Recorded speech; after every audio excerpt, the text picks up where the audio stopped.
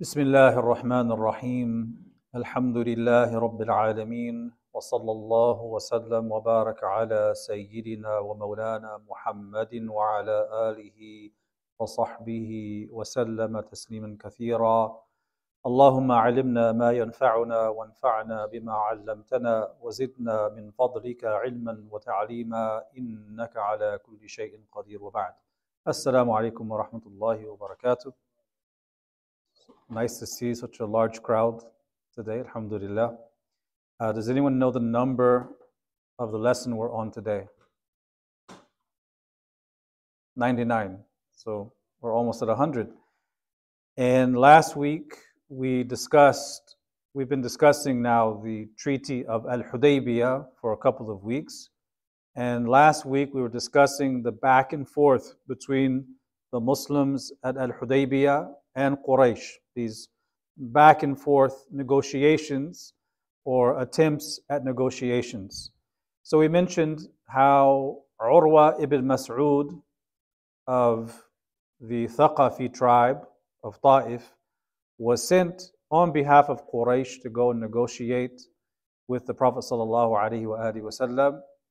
Then we talked about the negotiations or the attempted negotiation of Khirash ibn Umayyah, who was sent by the Prophet ﷺ, and how that didn't really lead to anything because they attacked him and the camel. Then we talked about the negotiation with Mikraz ibn Hafs and Hulays ibn Alqama. And then finally we talked about how the Prophet ﷺ instructed Umar bin Khattab to go to Mecca and be the representative of the Muslims in those negotiations. And we mentioned last week that Sayyidina Umar radiallahu anhu was worried that Quraysh might attack him because of the previous enmity that he had with them, and also because he did not have a sufficient tribal support in Mecca that could protect him. So he suggested to the Prophet ﷺ that instead of him going, that he send instead who? Uthman ibn Affan radiallahu anhu. And we mentioned also last week the wisdom behind this suggestion. Why was it a good idea for Uthman to be the negotiator on behalf of the Muslims instead of Umar? Because of the tribal affiliation. Because Sayyidina Uthman is from Banu Abd Shams, which is also the same clan as who? Abu Sufyan. So because he's the de facto leader of Quraysh, someone from his own clan going and negotiating is a good idea, because there's family ties as well. Now, when we talk about Umar bin Khattab radiallahu anhu, we're actually very used to hearing stories about different hypocrites, munafiqun, giving certain slights to the Prophet ﷺ, or saying things that expose their hypocrisy. And time and again we hear in the story of Umar that when people say those kinds of things, he has a very typical response. In almost all of those narrations, when he hears someone slighting the Prophet ﷺ or expressing nifaq, what does he often say? He would often say, Ya Rasulullah, da'ni adrib unuqa hadha al-munafiq. O Messenger of Allah, allow me to strike this hypocrite down. So often we're used to hearing that, to the point where a person might get the impression that Umar bin Khattab is a bit hot-tempered. Maybe he's a very temperamental person. And we see from this particular incident the exact opposite.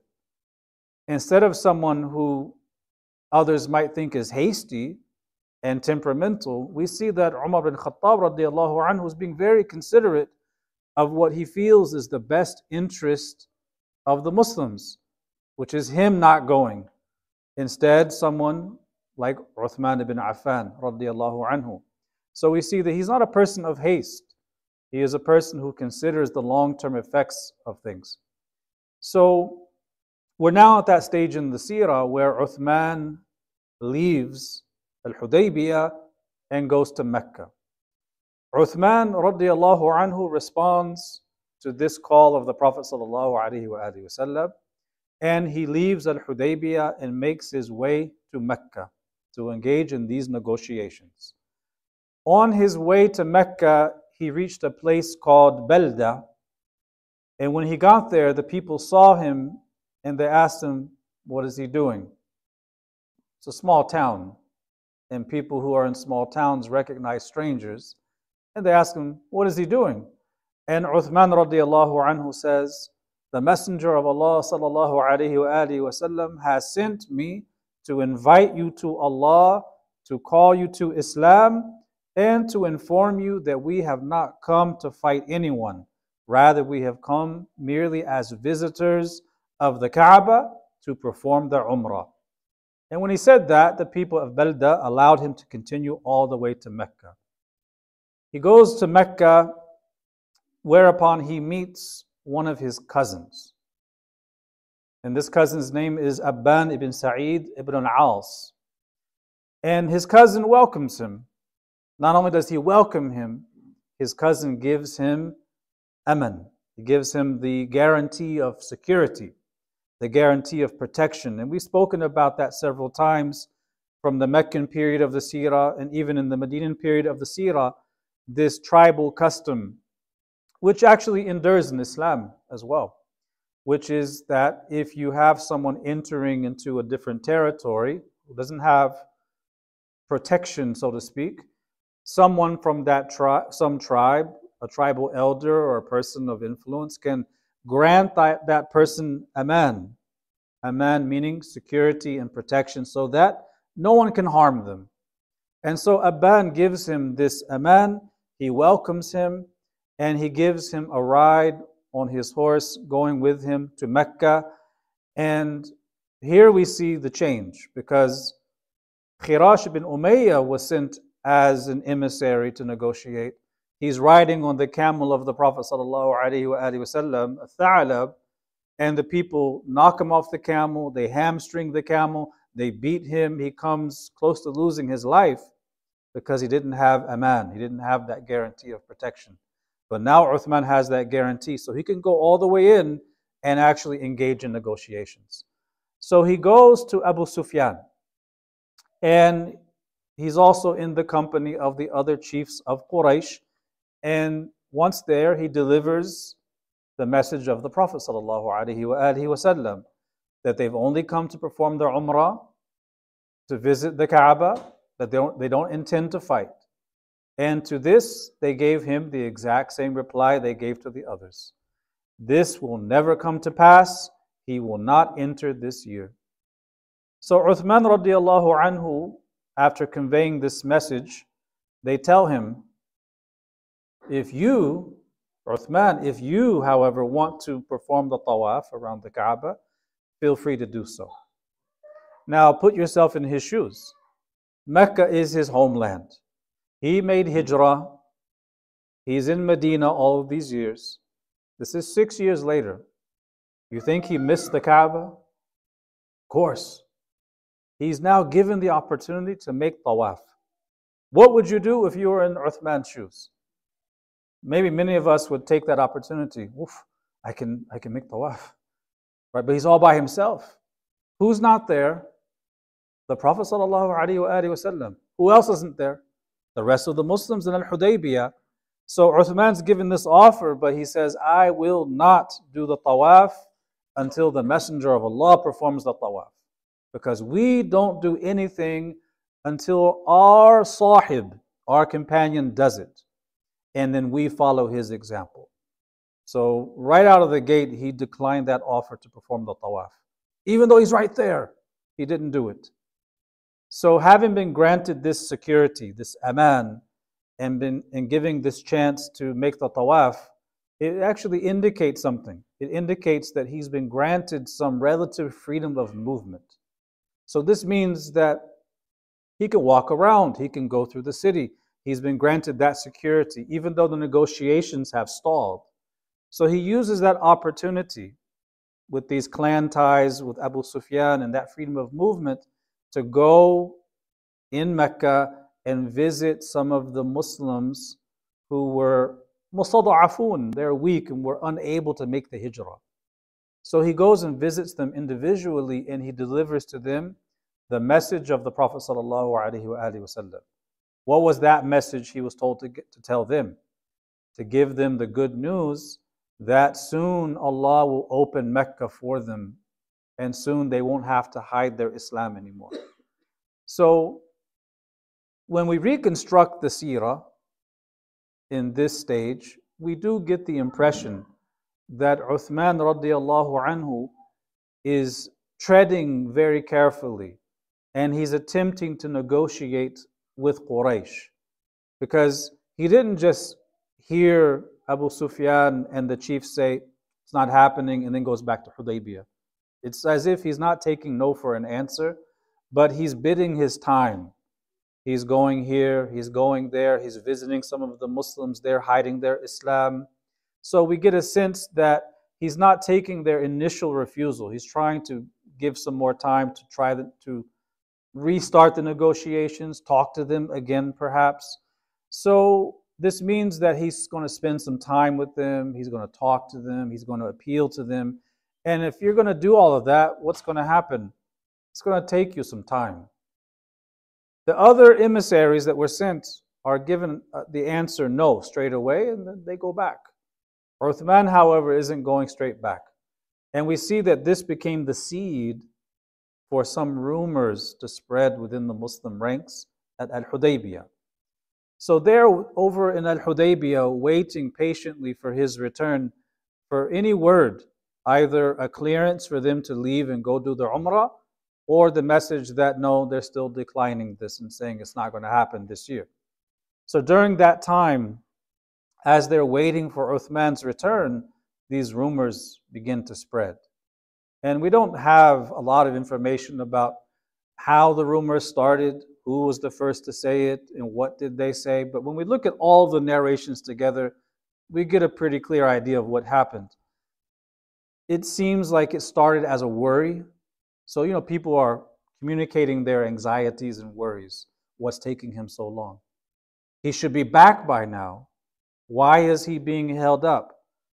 Has something bad happened to him?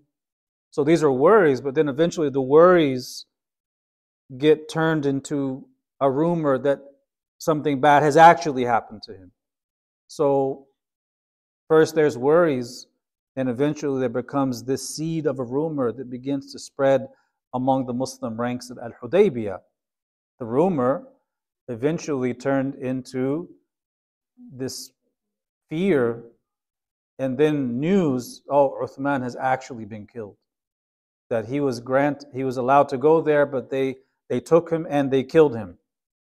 And they have a good reason to believe that was a possibility. Why do they have a good reason to believe that?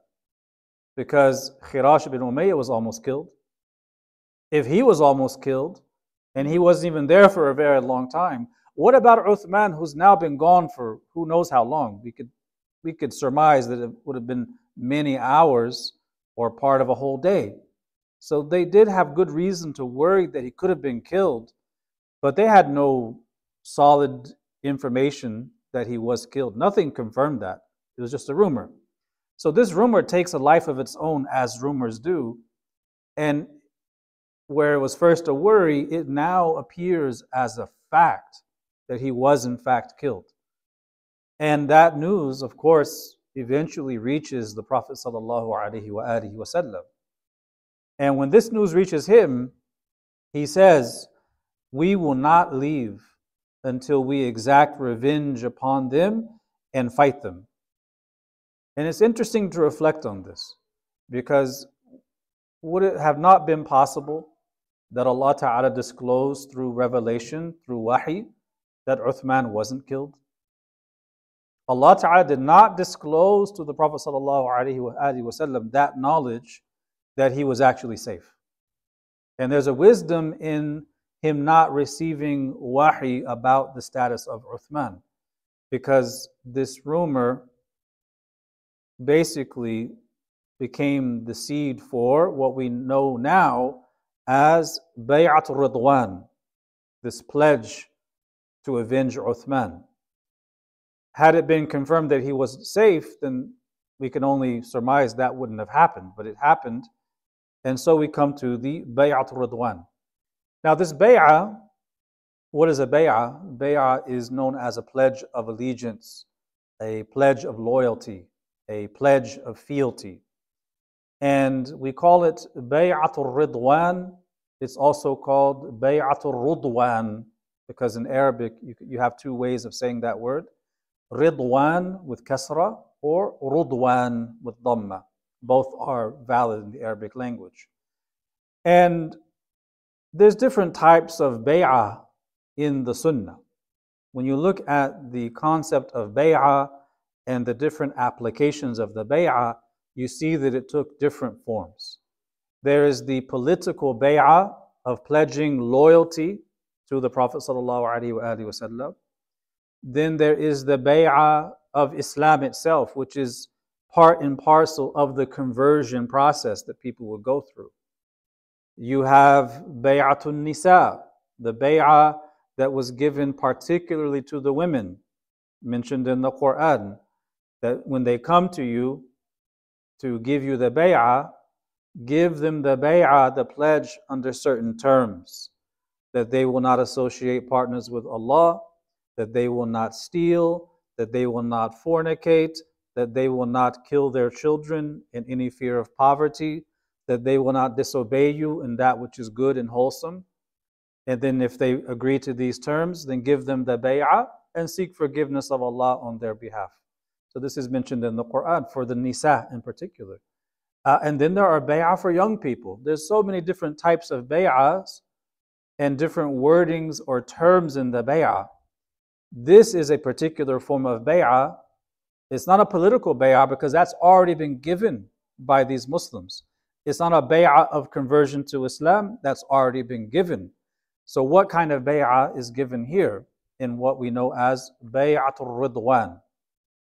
We find that the companions themselves, they had a slight disagreement about the nature of the bay'ah. So you have two main views transmitted from the Sahaba. Some of them say that it was a bay'ah of fighting to the death if they have to avenge the murder of Uthman. There are other Sahaba who say, no, it wasn't actually a bay'ah of fighting to the death. It was a bay'ah that no matter what happens, we're not going to run away. We're not going to flee. We'll be firm. So you have the narration of Salama ibn al-Akwa' radiyallahu anhu, who said that the bay'ah was to fight to the death. And then you have the narration of Jabir ibn Abdullah, who says, no, it was actually a bay'ah that we would not flee. But either way, it ultimately ends up being the same thing, because it was a bay'ah that they would avenge the death of Uthman no matter what happens, no matter the aftermath. And this is important. It's important that he took that bay'ah from them, even though he knows that they are loyal, because you have to consider they were, number one, travelers, and they were tired, and they were hungry, and they were thirsty, and they were outnumbered, and they were outarmed. So the bay'ah was to solidify the resolve and the intention to do what has to be done to avenge the murder of Uthman. At any rate, one narration says that a munadi, a caller, was sent by the Prophet ﷺ to go out and call the people at al-Hudaybiyya and tell them that the angel Jibreel has come down to the Prophet ﷺ and he's calling you to all give allegiance to him.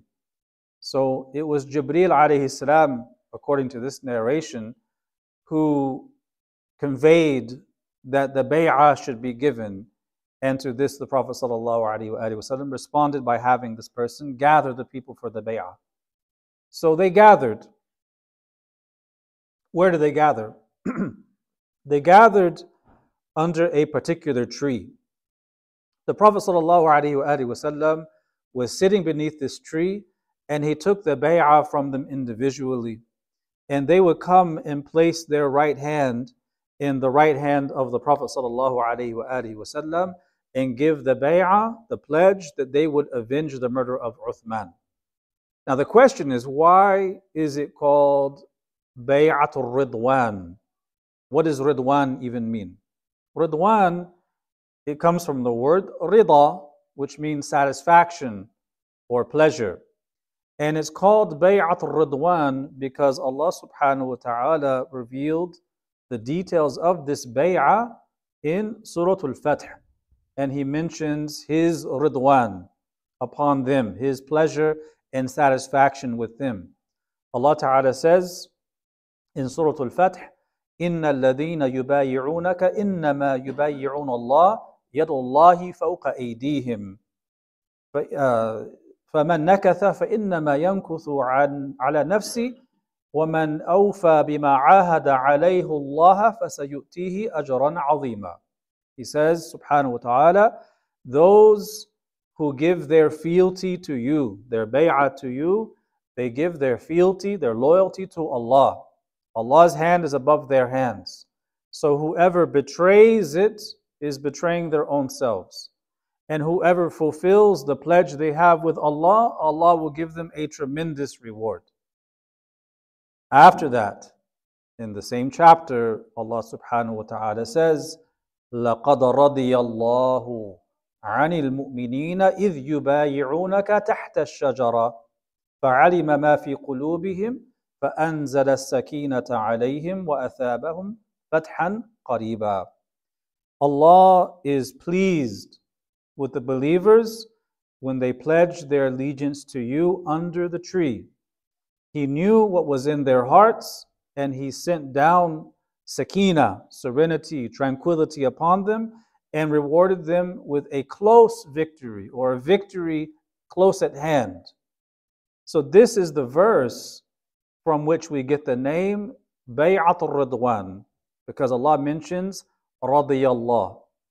And this is also where we get the practice of saying, after mentioning the name of the Sahaba, Radiyallahu anhu, Radiyallahu anha, Radiyallahu anhum, and so on. It's a dua where we say, may Allah be pleased with them. This is a dua that we make when we mention the name of the Sahaba, specifically or collectively. And as a dua, it is permissible to use for other than the Sahaba. There's nothing to say that it's restricted to them. It can be used for others, but it is for them in the first order because it was revealed about them specifically. But as a general dua, you can say it for others as well. But for them, it is in the first position. Radiyallahu anhum ajma'in. So the Prophet ﷺ is sitting under this tree. And of course, you can imagine this is 1,400 to 1,500 people. This is taking some time. People are coming in different groups. They're putting their hand in his hand. They're pledging the loyalty. And every single person gave the bay'ah of the 1,500 except for one. Except for one person. This person's name was Al-Jad ibn Qais. And he was known as a munafiq. And you have to wonder, why did he come along for the journey? But he was there, and he did not pledge the bay'ah. The narrations mention that when it was time for the bay'ah, he went and hid behind his camel. And, just obscuring his position so that others couldn't see that he was lagging behind. But they noticed, they saw. And there's other hadith which mention a dua of the Prophet ﷺ against the person hiding behind the camel. There's one individual only. So this bay'ah is given, and when all of them had finished giving the bay'ah, we find a very interesting narration. The Prophet ﷺ takes his right hand and he places it in, what do we call it? His other right hand, we would say his left hand. But we say both of his hands are right in the sense of praise. He takes his right hand and places it in his left hand, and he gives the bay'ah on behalf of Uthman radiyallahu anhu. He does this and he says, this is for Uthman. He is on an errand from Allah and His Messenger. So he takes the bay'ah on behalf of Uthman radiyallahu anhu, and his left hand symbolizes the right hand of Uthman radiallahu anhu.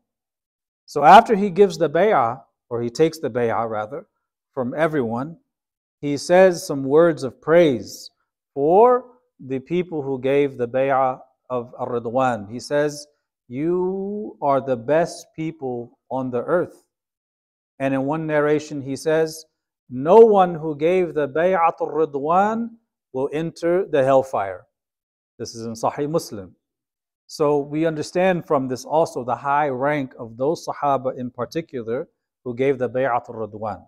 And we've mentioned a number of times in this class that the Sahaba themselves are tabaqat. There's degrees, there's hierarchy of Sahaba. They're not all on an equal field. You have at the foremost, as-sabiqun al-awwalun min al-muhajirin wal-ansar. You have the foremost among them. And you have, of course, the 10 promised paradise. You have the 4 khulafa. But in that hierarchy of superiority, near the top, you have, of course, the people of Badr and Uhud, but you also have the people who were there on this day who pledged the Bay'at al-Ridwan. Now we have to go back to Surah Al-Fath, because in Surah Al-Fath we see another indication of what is going on, as well as what is going to happen quite soon in the future. Allah subhanahu wa ta'ala mentions, after talking about the bay'ah and Him being pleased with them, He says, فَأَنزَلَ السَّكِينَةَ عَلَيْهِمْ وَأَثَابَهُمْ فَتْحًا قَرِيبًا. He placed sakina upon them, tranquility, and rewarded them with a victory close at hand. And then He says, وَمَغَانِمَ كَثِيرًا يَأْخُذُونَهَا وَكَانَ اللَّهُ عَزِيزًا حَكِيمًا. He's also rewarded them with a victory at hand and abundant spoils of war, abundant ghanima that they will take. And Allah is almighty and wise. This part of the verse, what is Allah talking about when He says, Fathan qariba, a victory near at hand and abundant spoils of war? It's not about Mecca, it's about Khaybar. And that's coming up after we talk about the Treaty of al-Hudaybiyya. So that's coming up. So in this poverty, in this hunger, in this thirst and fatigue and being outnumbered and outarmed, they were sincere to Allah subhanahu wa ta'ala. They were sincere to His Messenger sallallahu alayhi wa sallam in pledging their support and in their sacrifice. And Allah promises them a tremendous reward, as well as a victory near at hand, as well as lots of spoils, maghanima kathira. And that's of the dunya, it's of the world, it's of wealth. And you see here a very important lesson. For those who race to the pleasure of Allah, the dunya comes to them one way or the other. The dunya becomes, as it were, an after product of seeking the akhirah. For those who seek dunya while turning away from the akhirah, it's all stress and pressing forward, seeking more and more, and it never satisfies them. So it comes to them even though they don't have much of dunya, but it's actually going to come to them very soon. So as Muslims, we don't really believe in this this Protestant heresy that even many Protestants would agree is a heresy, called the prosperity gospel. You see these mega churches that house 20,000, 40,000 people, and the prosperity gospel is the heretical idea, even heretical by Christian standards, that if you are a true Christian, then it's guaranteed that you're going to have a lot of riches and wealth and ease in your life, and that is the way to become rich, to become a good Christian. That's the prosperity gospel in a nutshell. We don't believe that, but dunya still comes to those who actually turn away from it and seek the akhirah. So we have to have the correct perspective, Like the dunya comes to those whom Allah loves and those whom Allah doesn't love. But the akhirah is only for those whom Allah loves. Now there's something we want to talk about here in relation to the Bay'at al-Ridwan. Allah mentions very explicitly that it was a bay'ah that was taken تحت الشجرة, beneath the tree. So the Muslims who were present at al-Hudaybiyya recognized the historic nature of this bay'ah. And we find many narrations which mention how the Sahaba later on in history would go to Mecca, and on their way to Mecca they would go through al-Hudaybiyya and they would seek to find the tree under which they pledged the bay'ah, and they would offer salat at that location for barakah, the blessings of, this is the tree where not only the most blessed of creation sat, but the most blessed endeavor that they took part in was there. So we have records of Muslims from Sahaba going there and praying beneath that tree. Now in Bukhari, we have a narration from Tariq ibn Abdul Rahman, who says that when we went out for Hajj, I passed by some people who were offering salat, and I asked, "What is this masjid?" Now this is someone from the latter generations, so he's not a Sahabi, but he's going for Hajj, and he sees not only are people praying there, but by now, many years later, there's a masjid built on the location of where the bay'ah took place. And he asked the people, "What is this masjid?" And he's told, this is the site of the tree where the Messenger of Allah sallallahu alaihi wasallam took the Bay'at Ridwan. So not only did they pray, but they also built a masjid. Why am I mentioning this?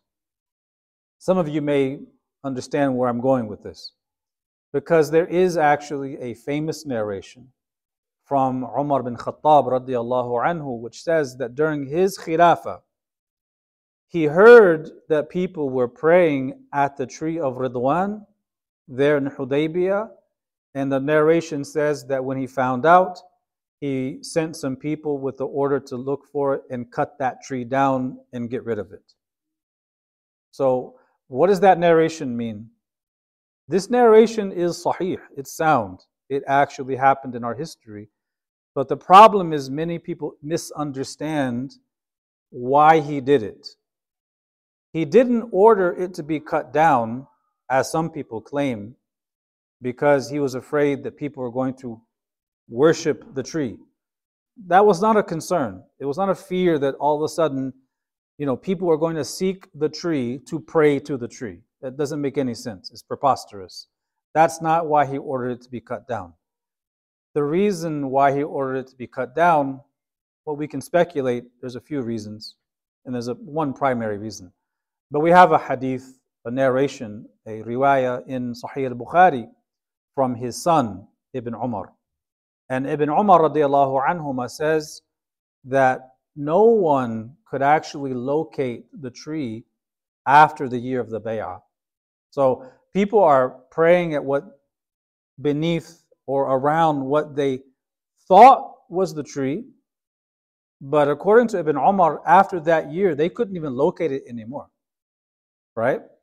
So this tree, it's so significant that you have a few possibilities here.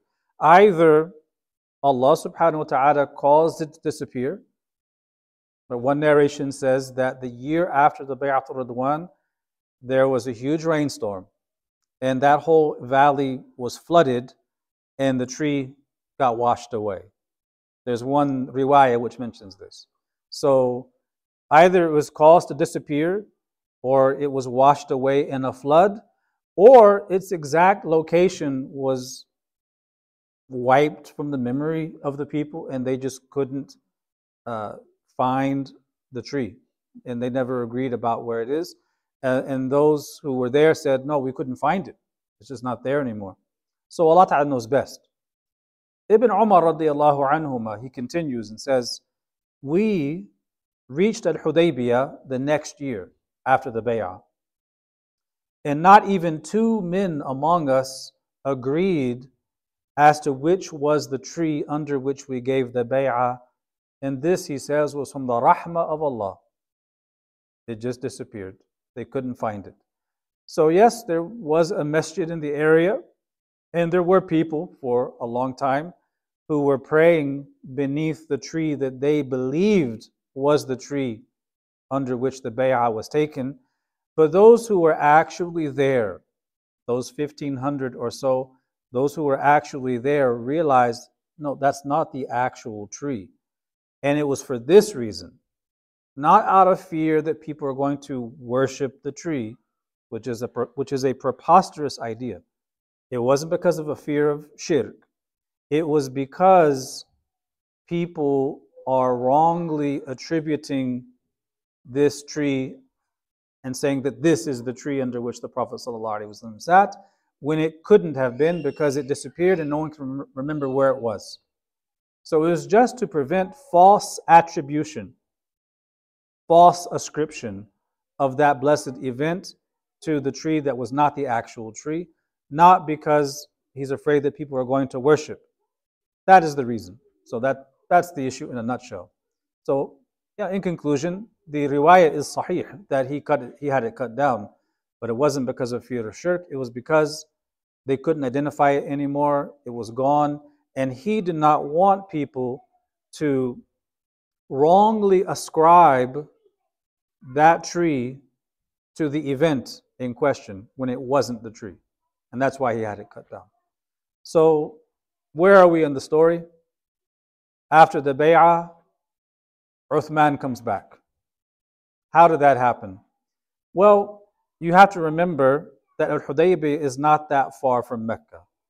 And so after the bay'ah was taken, inevitably word spread and reached Quraysh that the Muslims assembled and took a bay'ah that they would avenge the murder of Uthman. But they know they haven't done anything to Uthman, and they were afraid. So they had him go back so that they would know that no, he was fine, nothing's happened to him, there's no need for any of that. So Uthman goes back, and then they realize he wasn't murdered.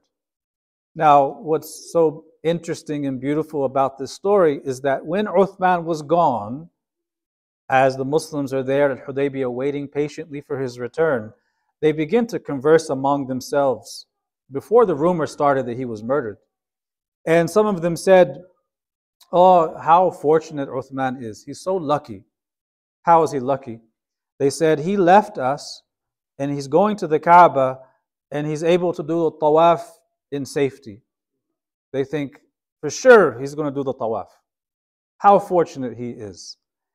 And the Prophet ﷺ heard this, and he said, I doubt that he did tawaf around the Kaaba while we are all held up here.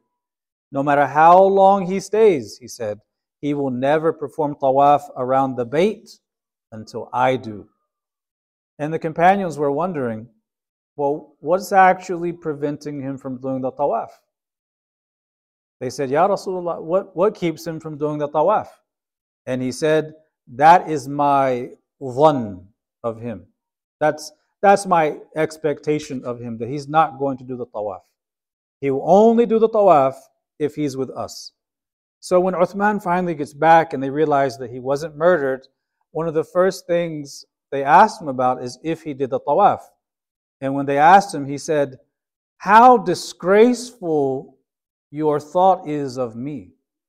How disgraceful of you to think that I would do the tawaf alone without the Prophet ﷺ.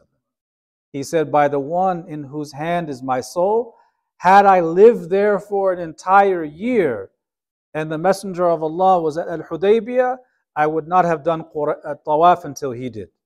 Even if it was for a whole year, I'm not going to do it. So he said, Quraysh, indeed, they invited me to do the tawaf around the Bayt, but I refused.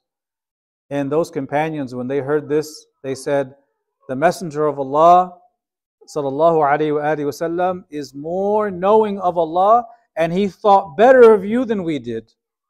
This is in Sahih Muslim. So he's back. So what's going on now? We now get to the part of the actual sulh, the truce, the peace treaty. At this point, Quraysh, realizing that it almost came to fighting based on the rumor, they realized that they should actually negotiate a peace treaty with the Prophet sallallahu alaihi wasallam. So they decided to send their own negotiator. Now, this negotiator, this time around, is Suhail ibn Amr. Suhail ibn Amr. One narration says that it was Suhail along with Mikraz ibn Hafs and Huwaytib ibn Abdul Uzza. They came as a group, but most narrations talk about Suhail ibn Amr alone as the negotiator on behalf of Quraysh. So look at the name here, Suhail. What do we call that name in Arabic? In Arabic grammar, what kind of name is that? Tasghir. So in Arabic, it's diminutive, if you know, the small something, right? So a qalam is a pen.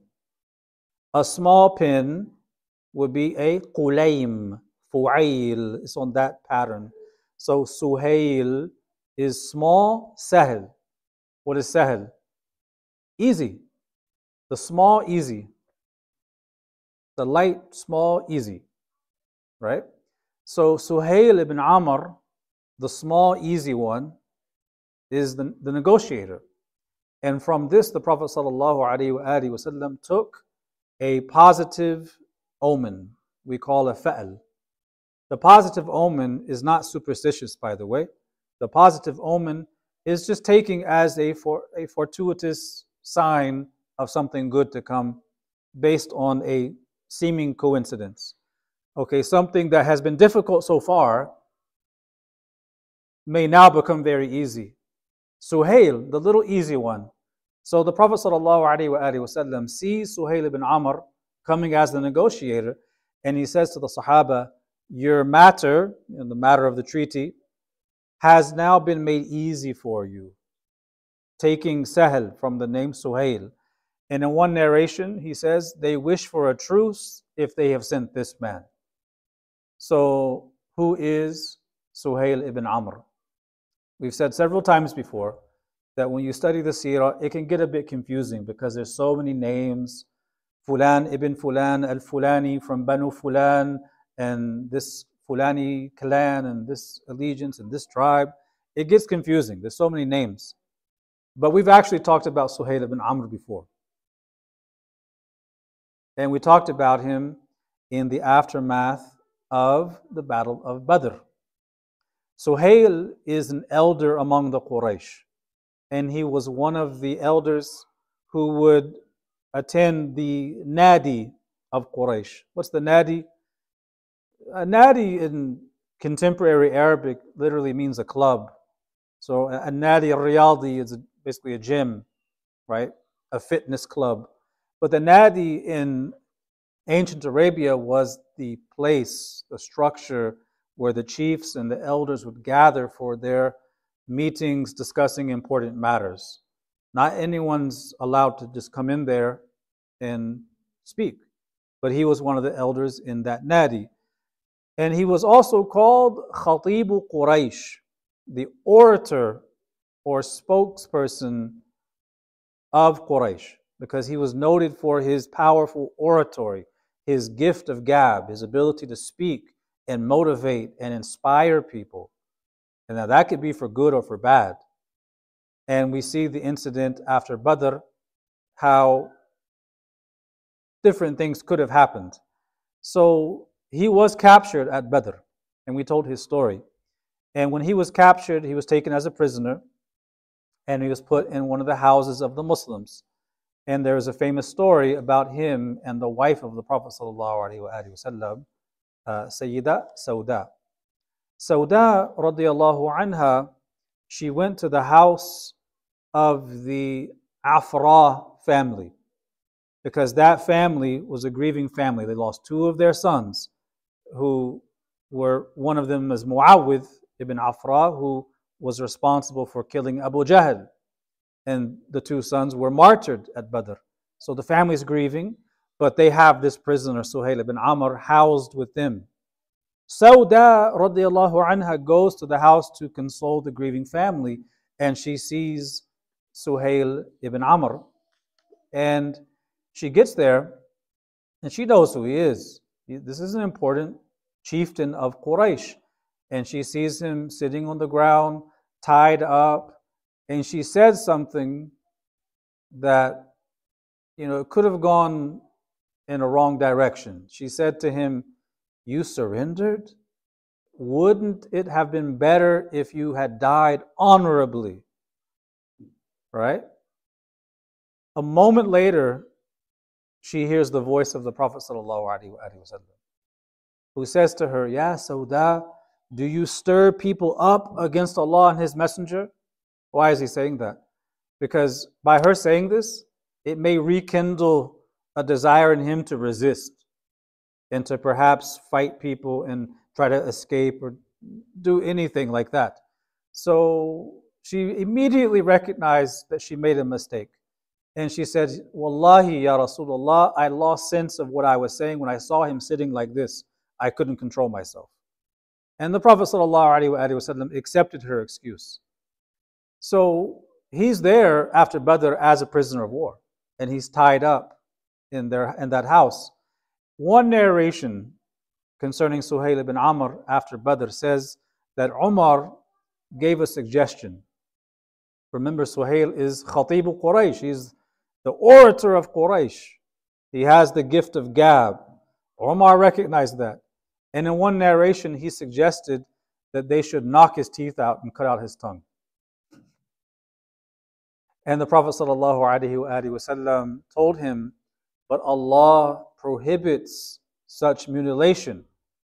And perhaps," he said, "perhaps Allah will have Suhail's tongue say something that pleases him, subhanahu wa ta'ala. Perhaps his tongue will be used for something that is pleasing to Allah." And it is about Suhail ibn Amr and some of the other prisoners of Badr that Allah subhanahu wa ta'ala says in Surah Al-Anfal, "Ya ayyuhan nabi, قل لمن في أيديكم من الأسرى إن يعلم الله في قلوبكم خيرا يؤتكم خيرا مما أخذ منكم ويغفر لكم والله غفور رحيم." O Prophet, tell the captives in your custody, if Allah finds goodness in your hearts, He'll give you better than what has been taken from you, and He will forgive you, for Allah is all forgiving and merciful. So there's a story about Suhail that has not yet been told.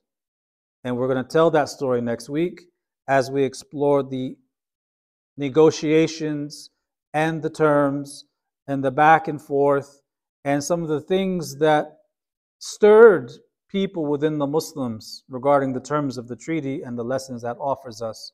Inshallah, that will be the last of our discussion on al-Hudaybiyya next week, bi'ithnillahi ta'ala, before we move on to Khaybar, inshallah ta'ala. Wallahu wa rasuluhu a'lam. Wa sallallahu wa sallama ala Sayyidina Muhammad wa ala alihi wa sahbihi wa sallam. Wa iyyakum.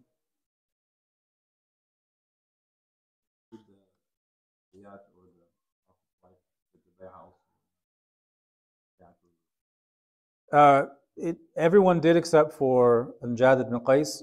So I don't know of anything in particular regarding Salama giving the bay'ah, but I haven't personally come across anything particular. But Allah knows best. What is the problem with the nation that Omar was have some worries that people will consider this as a politics down the road? Not only this generation, but generations after. So the issue was not a fear from him that people were going to worship the tree, but the issue was one. The issue.